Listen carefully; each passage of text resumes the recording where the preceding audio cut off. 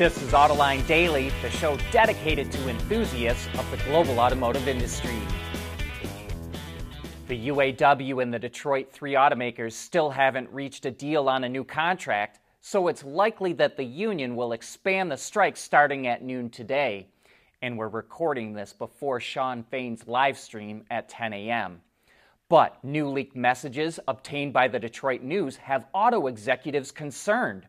The UAW's communications director wrote in a private group chat on X, formerly Twitter, that the union is aiming to inflict reputational damage on the automakers and that it wants to, quote, keep them wounded for months.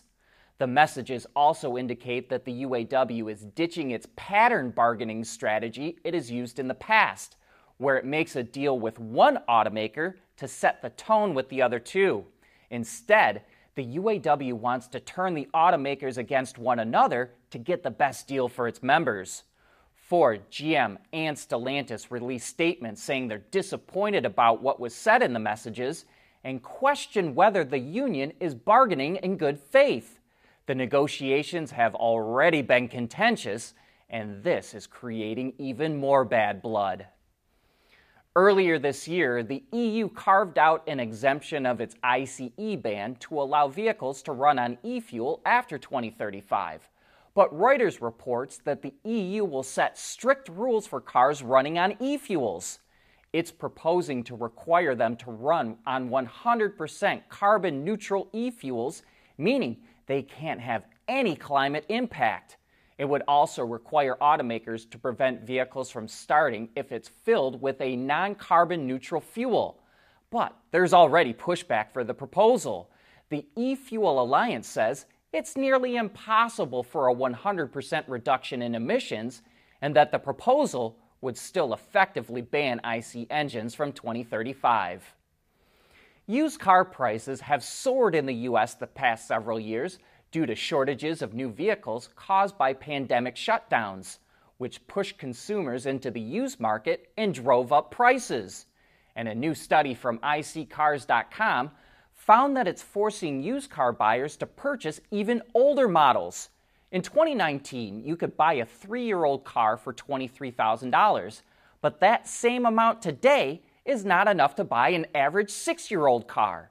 The study analyzed 21 million used cars from 2019 to 2023 and found that the average age of a used car rose from 4.8 to 6.1 years and that the average price increased from $20,400 to just over $27,000, an increase of a third. There's 28% fewer 1 to 3-year-old used cars on the road today than there were in 2019, because of those production disruptions from a few years ago. And a correction here. Yesterday I reported that a UAW strike at a ZF plant that makes axles for Mercedes could shut down the Mercedes plant in Alabama. We've since learned that the ZF plant is still making axles, and so that could prevent any disruption in production for Mercedes. Only some of the workers in that ZF plant belong to the union, and the rest of them are still at work.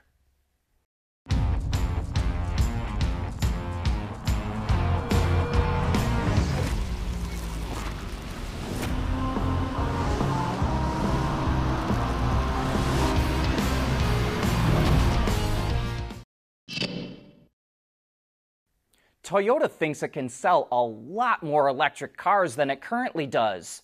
Last year, Toyota and Lexus sold less than 25,000 EVs globally, but the Nikkei newspaper reports that Toyota wants to ramp up production to nearly 200,000 electrics by next year and more than 600,000 by 2025. And it doesn't stop. In 2026, it plans to make 1.5 million EVs and 3.5 million, or a third of its sales, by 2030. That's a massive jump in a short amount of time, so we should expect to see a lot of investments into plants over the next couple of years. It will also require more than the 3 models it has now, and Toyota teased it will expand its Beyond Zero, or BZ naming structure, with the BZ compact SUV. The concept was revealed last November, and it will slot below the BZ4X. It strongly suggests this will be the next electric Toyota is coming out with, and we suspect the exterior styling won't be that far off from the concept. Honda is strengthening its performance capabilities. Honda Performance Development, which is located in the U.S., is now going to be known as Honda Racing Corporation USA. Honda Racing Corporation is the same name for its performance arm in Japan, and the two will combine their expertise and resources to expand Honda's motorsports capabilities, and that includes Formula One. The new HRC-US will be involved in engine development and race support starting in 2026, which is when Honda will become the official engine supplier to the Aston Martin racing team. Honda currently supplies engines to the championship-leading Red Bull F1 team. Volkswagen's improvements to its electric MEB platform are starting to trickle down through its brands. Audi is launching the updated Q4 e-tron SUV, which used to be just known as the E-Tron. It receives the same in-house developed electric motor that was first shown for the VW ID.7 sedan. It makes 210 kilowatts or 286 horsepower, and when bolted to the rear axle, it provides acceleration from 0 to 100 kilometers an hour in 6.7 seconds.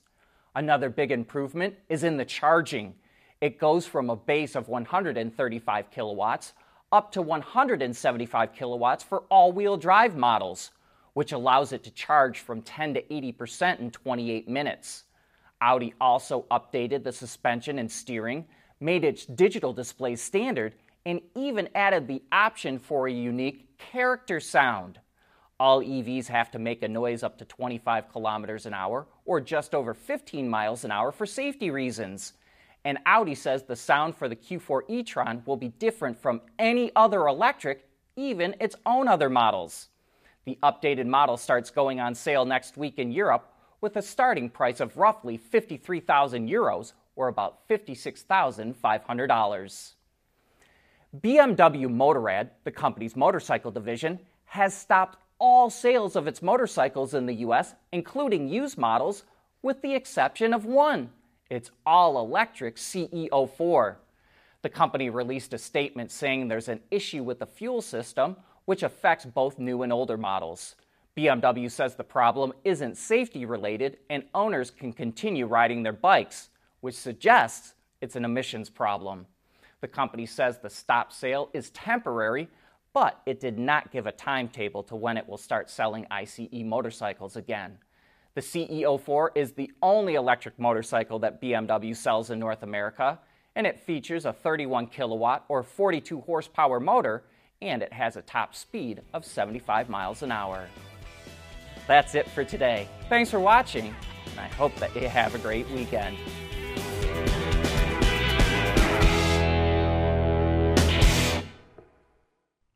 AutoLine Daily is brought to you by Bridgestone, solutions for your journey. Intrepid Control Systems, over-the-air engineering, boost your game. Scheffler, we pioneer motion. And by Teijin Automotive Technologies, the formula for better mobility. We want to know what drives your testing. OTA, connected car, diagnostics, remote testing. Intrepid Control Systems is here to help you work from anywhere. Intrepid Control Systems, driven by your data. At Scheffler, we pioneer motion. Electrifying mobility. Manufacturing smarter. Reducing CO2 emissions. Making energy production clean. Scheffler pioneers motion to advance how the world moves.